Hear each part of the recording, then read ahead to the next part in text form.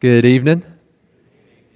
It's good to be back together tonight. Appreciate this time that we've been able to spend in worship together. If you have your Bibles, we're going to be continuing our study of the Gospel of Mark. We're going to be in Mark chapter 2. We're going to begin in verse 1 in our study, and Lord willing, we're going to end up in chapter 3 and verse number 6. I bet that JT's really thankful that, there's only one verse up there, the last verse, Mark chapter 3 and verse 6, which kind of summarized the whole thing. You didn't have to read an entire chapter. I spared you on that one.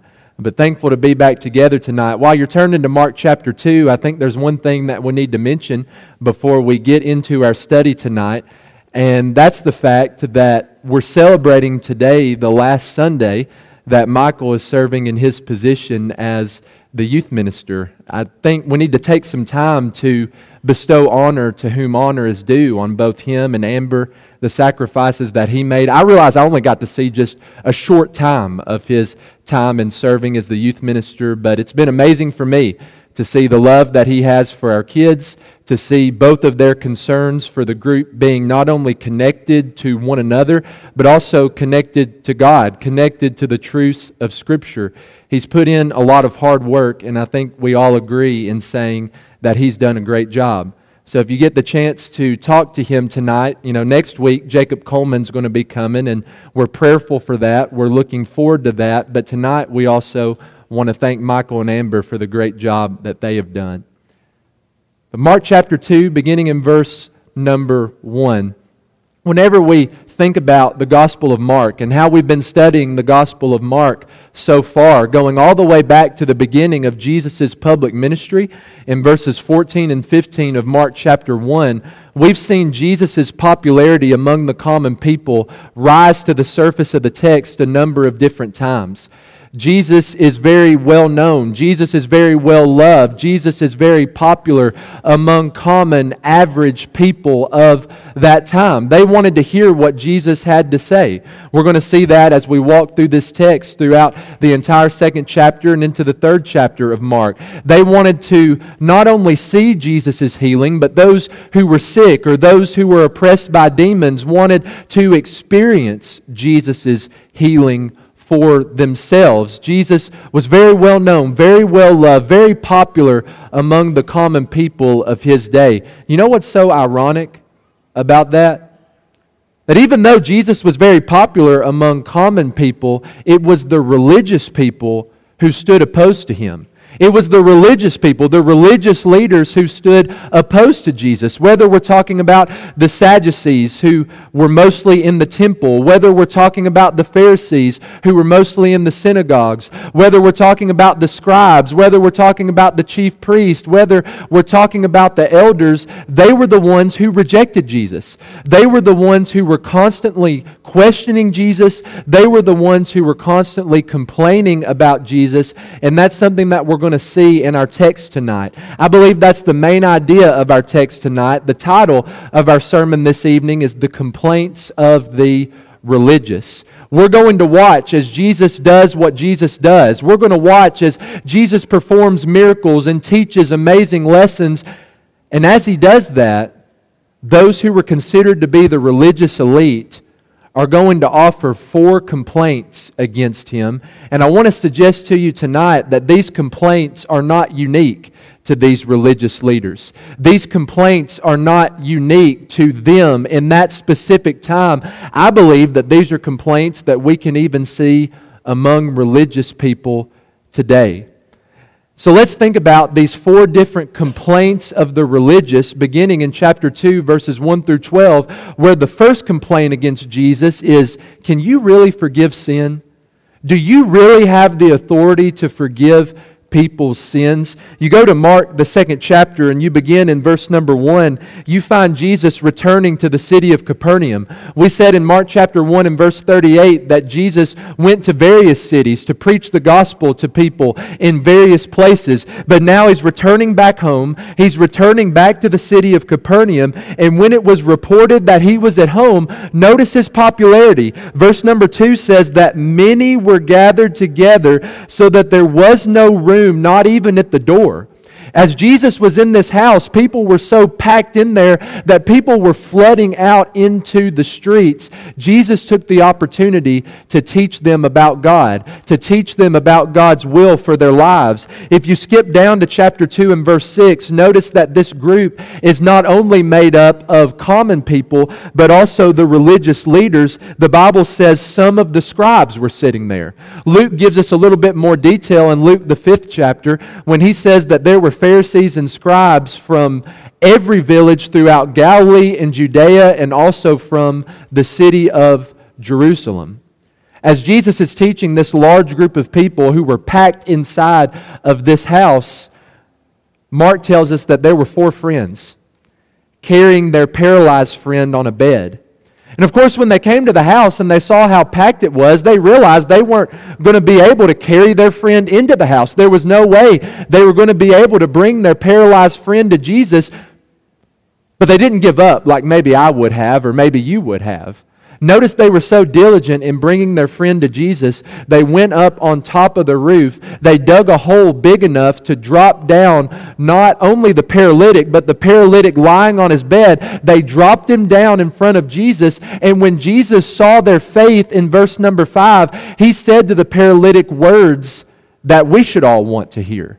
Words that we should want to hear more than anything else. Jesus takes care of his biggest problem first by saying, this is verse 5, "Son, your sins are forgiven."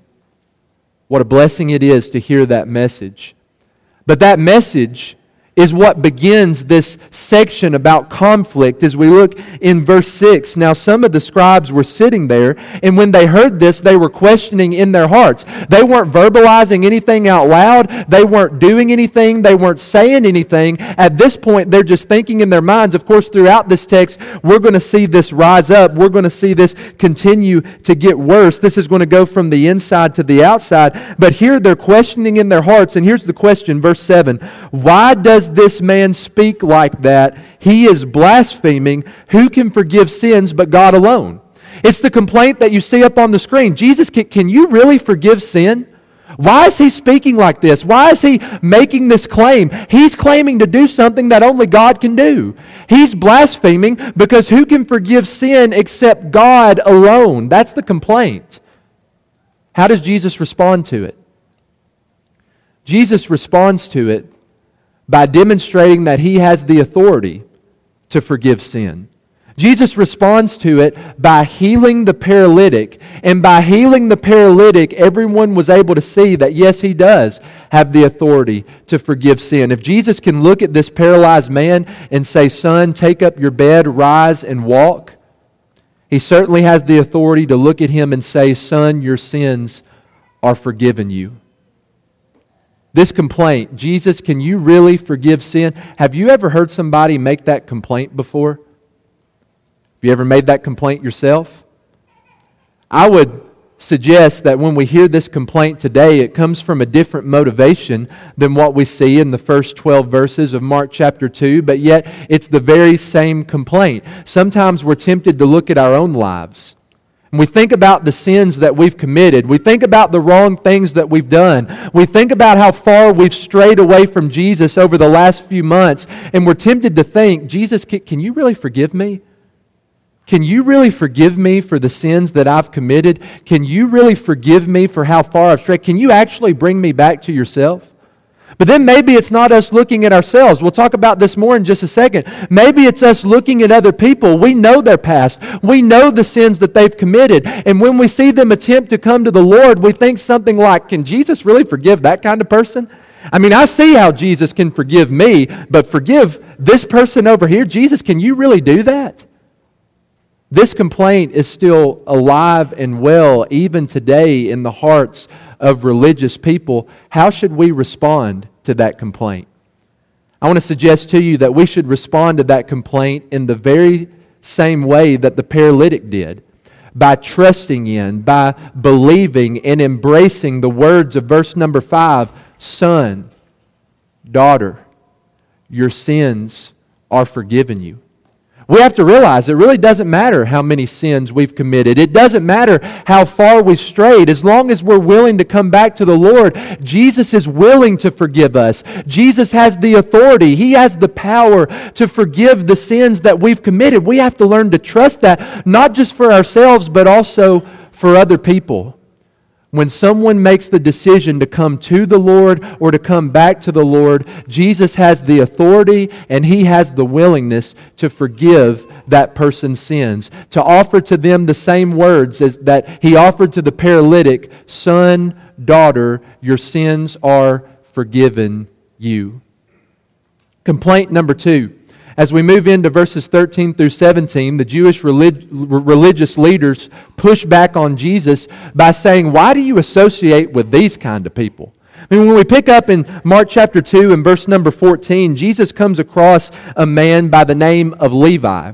We know him more commonly by another name, the name Matthew. We believe that he's the writer of the first gospel that we have in the New Testament, the gospel that we studied out of together this morning in Matthew 5, verses 13 through 16. But Jesus comes to Levi, and Levi's a tax collector. He's sitting at his tax booth. One thing we need to understand about tax collectors, I'm sure you've heard this before, is that they were despised in this time. They were absolutely hated, especially by those who were Jews.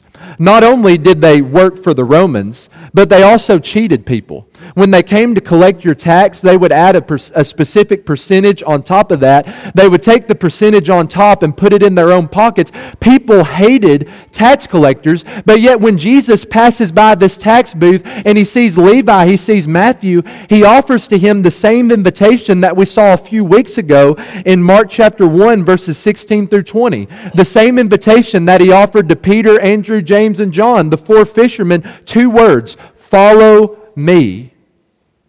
What did Levi do? Not only did he accept that invitation to follow Jesus, but he invited Jesus to come over to his house and to recline at his table. He prepared a great feast for Jesus. Look at 15. As he reclined at table in his house. Pause. Here we have a Jewish religious leader, someone who is this new teacher, sitting at the table in the house of a tax collector. But that's not the only thing that we find here. He was reclining at table in Levi's house, but then look at this. Notice the word many tax collectors and sinners were reclining with Jesus and his disciples, for there were, again, many who followed him. Jesus doing that, Jesus sitting at Matthew's table and associating with these different sinners and tax collectors brings up the second complaint. It's in verse number 16. The scribes of the Pharisees, when they saw that he was eating with sinners and tax collectors, said to his disciples, "Why does he eat with tax collectors and sinners?" Jesus, if you're some teacher from God, why are you associating with those kind of people? Do you not know who they are? Do you not know what kind of sins that they've committed? Why are you, number one, in a tax collector's house? Why are you sitting down and reclining at a tax collector's table? Why are you surrounded by all these sinful people? If you were actually a teacher from God, you would be like us. If you were actually a righteous person, you would be like us, and you wouldn't be willing to touch people like that with a 10-foot pole. How does Jesus respond? His response is actually beautiful in verse number 17. When Jesus heard this complaint, he said to them, "Those who are well have no need of a physician, but those who are sick. I came not to call the righteous, but sinners." Parallel gospel accounts say that he came to call sinners to repentance. Jesus, why are you sitting and associating and investing in people like that? They're not worth your time. Jesus says, okay, think about it. When do you go to the doctor? Unless you're going for like your yearly checkup, you usually don't go to the doctor whenever you're well. You usually don't go to the doctor when nothing's wrong with you or nothing's hurting or you're not sick. Those who go to the doctor have a sickness that they need taken care of. Jesus says, I've come into this world not for those who think they're well. That's the Pharisees. That's the religious leaders who were complaining against Jesus. They don't see any need. They don't see themselves in spiritual need. They don't see themselves as spiritually sick. They have everything that they need. They are completely well. Jesus says, I didn't come for you. He says, I came for those who are willing to admit their sickness. I came for those who are willing to admit their brokenness, and the motivation is important here. Jesus is not just associating with tax collectors and sinners for the fun of it. He's not sitting at their table because He approves of the lifestyles that they've lived in the past. He's not associating with them because He wants to become more like them. No, He's sitting down at their table. He's sitting in Levi's house. He's associating with these different people because He wants to bring them to repentance. He wants them to have spiritual life. He wants them to have the opportunity to connect with God. Have you ever heard this complaint? Have you ever made this complaint yourself? Think about those who we would deem as outcasts or sinners in our society. Those who are living in adultery, those who are committing fornication, homosexuals, those who are transgender, maybe those who are poor and living off the government. Well, why in the world would a good Christian associate with a person like that? Why would a good Christian walk into a house of a person like that and sit at someone's table? I don't know about you, but I wouldn't touch them with a 10-foot pole. Have you ever heard something like that before? Have you ever said or thought that before? How should we respond to that complaint? Well, I think we should respond in the same way that Jesus did. As Christians, we should have a willingness to associate with those who are outcast of our society. As Christians, we should have a willingness to associate with those who we would label as the worst of all sinners. We should be willing to go into their houses. We should be willing to sit down at their table. We should be willing to look them in the eye and have conversations with them. We should be willing to invest ourselves in them. But remember the motivation. It's not because we approve of their lifestyle. It's not because we want to become more like them. We're not just doing it for the fun of it. No, we associate with people who are outsiders. We associate with those who we would deem as sinners so that they can have the opportunity to know Jesus, so that they can have the opportunity to come to repentance. Listen, if saints never sit down at the table with sinners, sinners will never have the opportunity to become saints. Do we realize that? If we don't associate with those who are on the fringes of society, those who we might consider gross, those who are worse sinners than everybody else, they're never going to have the opportunity to have a relationship with Jesus, to access the forgiveness that only comes from Jesus. If Christians do not invest in sinners, we're watching them go to hell. There's only two options there. And we have to choose which one we're going to participate in.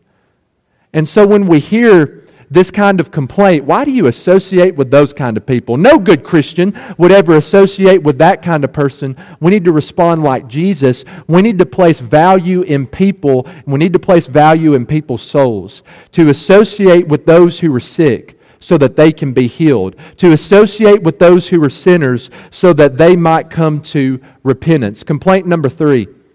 In chapter 2, verses 18 through 22, the Pharisees, the religious leaders, look at Jesus and they complain, why don't you do what everybody else does? Why aren't you like everybody else? I mean, that's the complaint that comes immediately in verse number 18. Now, John's disciples and the Pharisees were fasting. Fasting back in this time, and even in our time today, I think it's something that we still should participate in. Fasting was a religious experience where you didn't eat for a certain meal or for a certain time. And you would take the time that you would invest in, which in the first century, this would be a lot of time, preparing the meal, eating the meal, cleaning up the meal, and you would invest that time in your relationship with God. You would invest that time in prayer, in Bible study, in meditation, thinking about spiritual things, immersing yourself in spiritual things. And whenever you get hungry, when your stomach starts to growl, it should make you think about how hungry you are for God. How you hunger and thirst for righteousness, like the Bible talks about in Matthew chapter 5. And so we find in 18 that John's disciples and the Pharisees were fasting.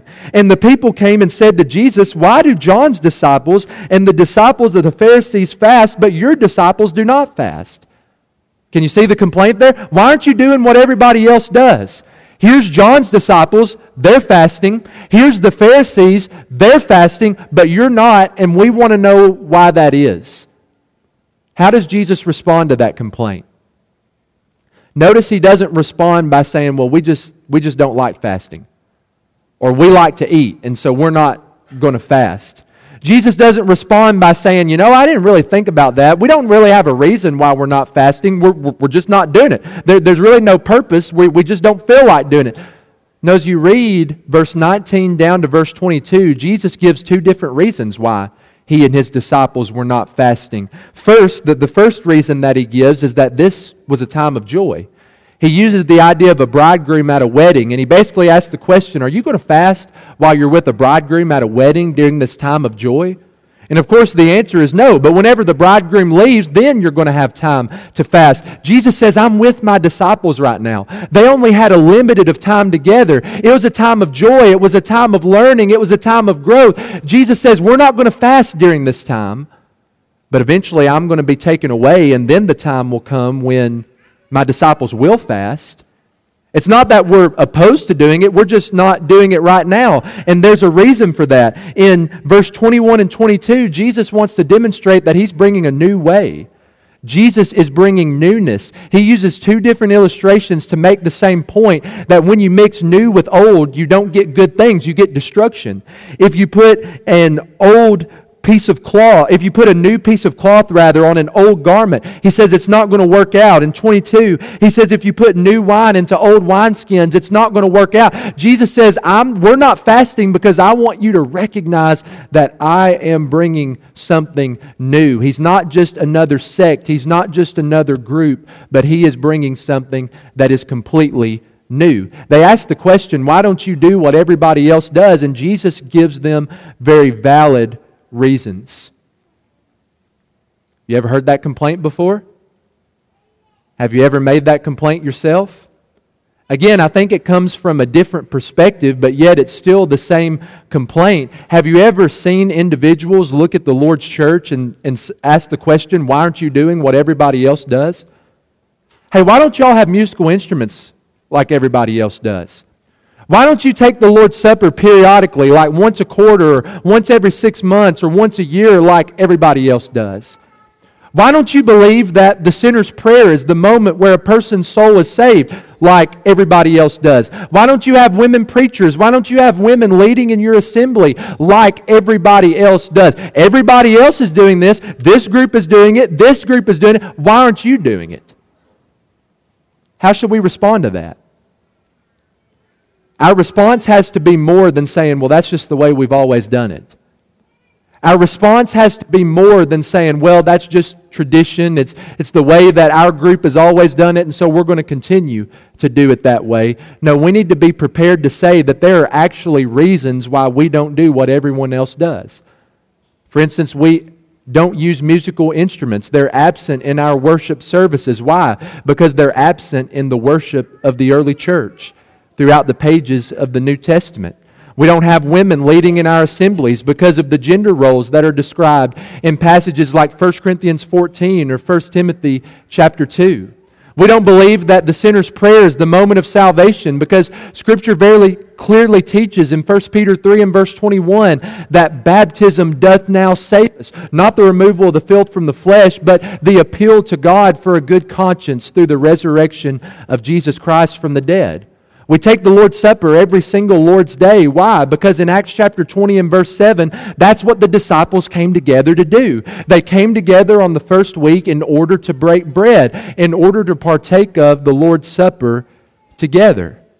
And so when we hear this complaint, why don't you do what everyone else does? We have to be prepared to say, here are the reasons. Here are the reasons that we aren't like everybody else. We want to follow Scripture. We want to be the church that we read about in the New Testament. And then finally, number 4, the last complaint that we see in this text, which goes from chapter 2 and verse 23 to the end of our study in chapter 3 and verse 6, is why are you doing what is not lawful? Why are you doing what is not right? This section can be divided up into two different parts. The first part is found in verse 23, verse number 28. Actually, both stories take place on the Sabbath day.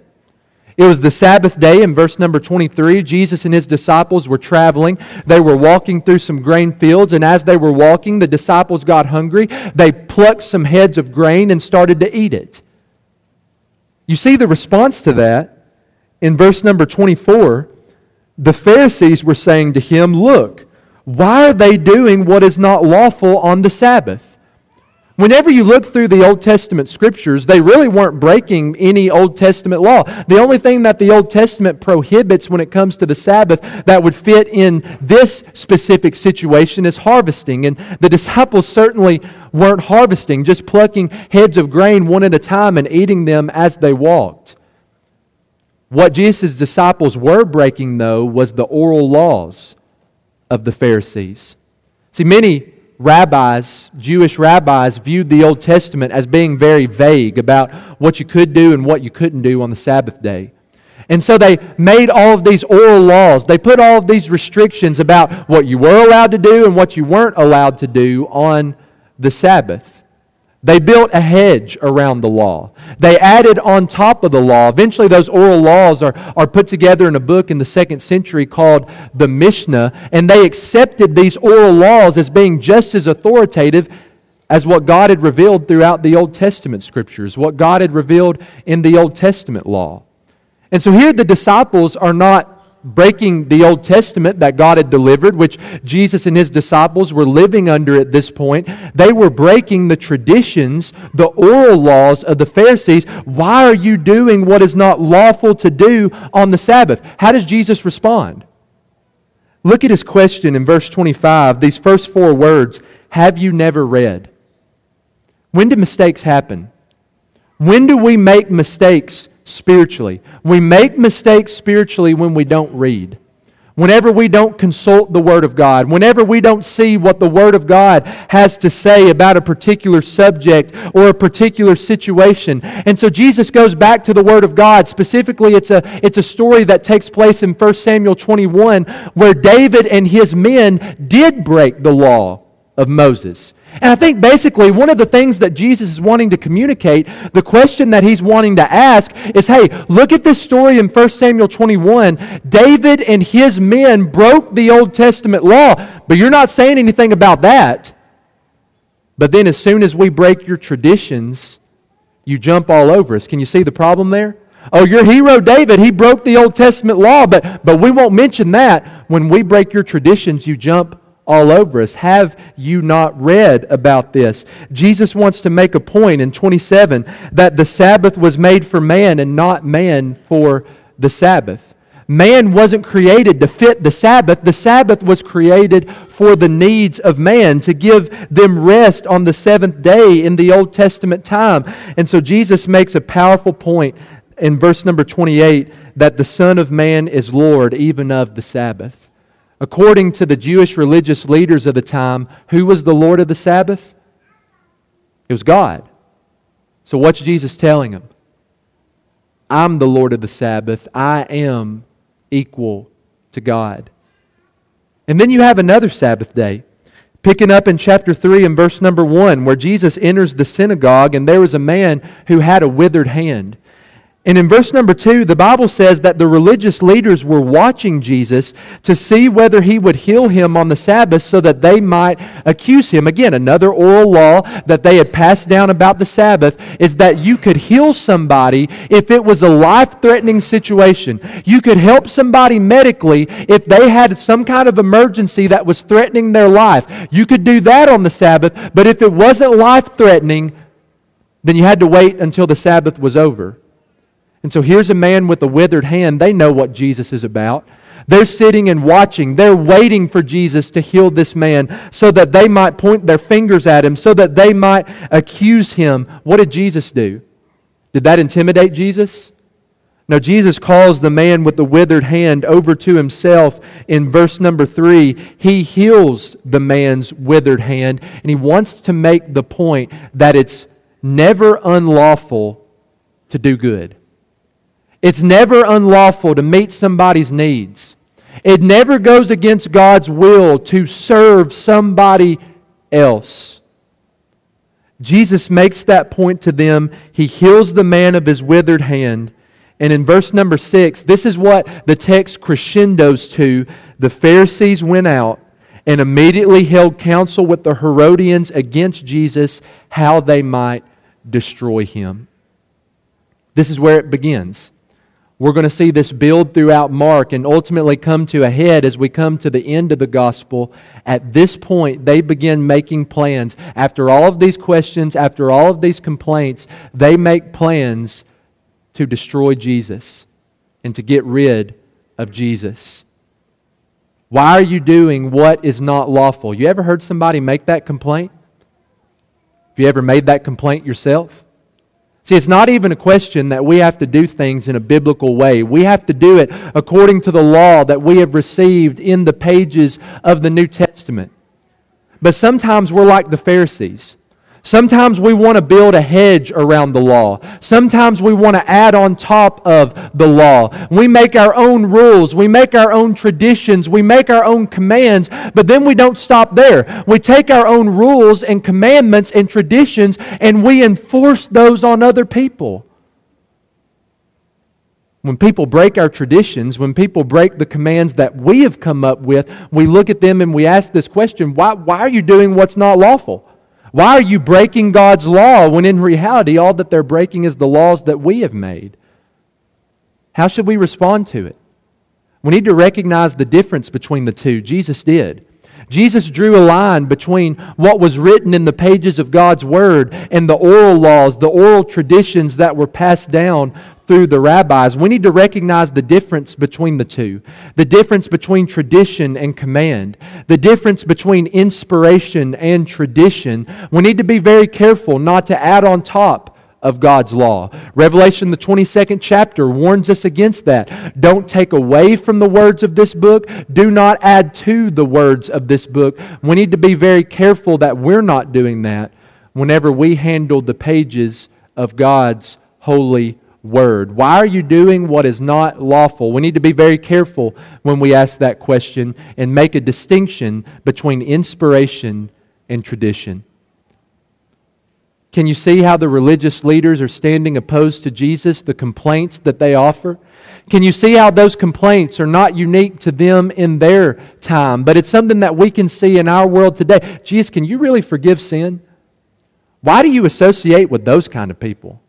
Why don't you do what everyone else does? Why are you doing what is not lawful? We come to the end of this text and maybe we're thinking, so what? That's the complaints that they made back in this time. Maybe I see some relevance in our world today, but what difference does this make in my life? Well, very quickly, let me suggest to you two big ideas. Number one, don't be the one to make these complaints.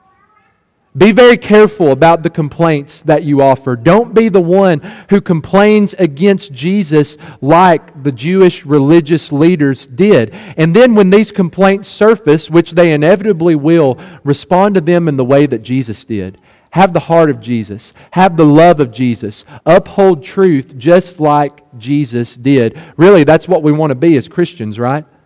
We want to be and we want to respond to every situation like Jesus. May we respond to these complaints in the same way that Jesus did. We've been talking about the complaints of the religious. Can I tell you something that we should never complain about? And something that God Himself will never complain about? And that is uniting in relationship with Him. Being buried in the waters of baptism for the first time. Coming back to Him, if I'm living a life separated from Him, maybe that's a step you need to take tonight. We want to give you this opportunity to take that step in faith as together we stand and sing.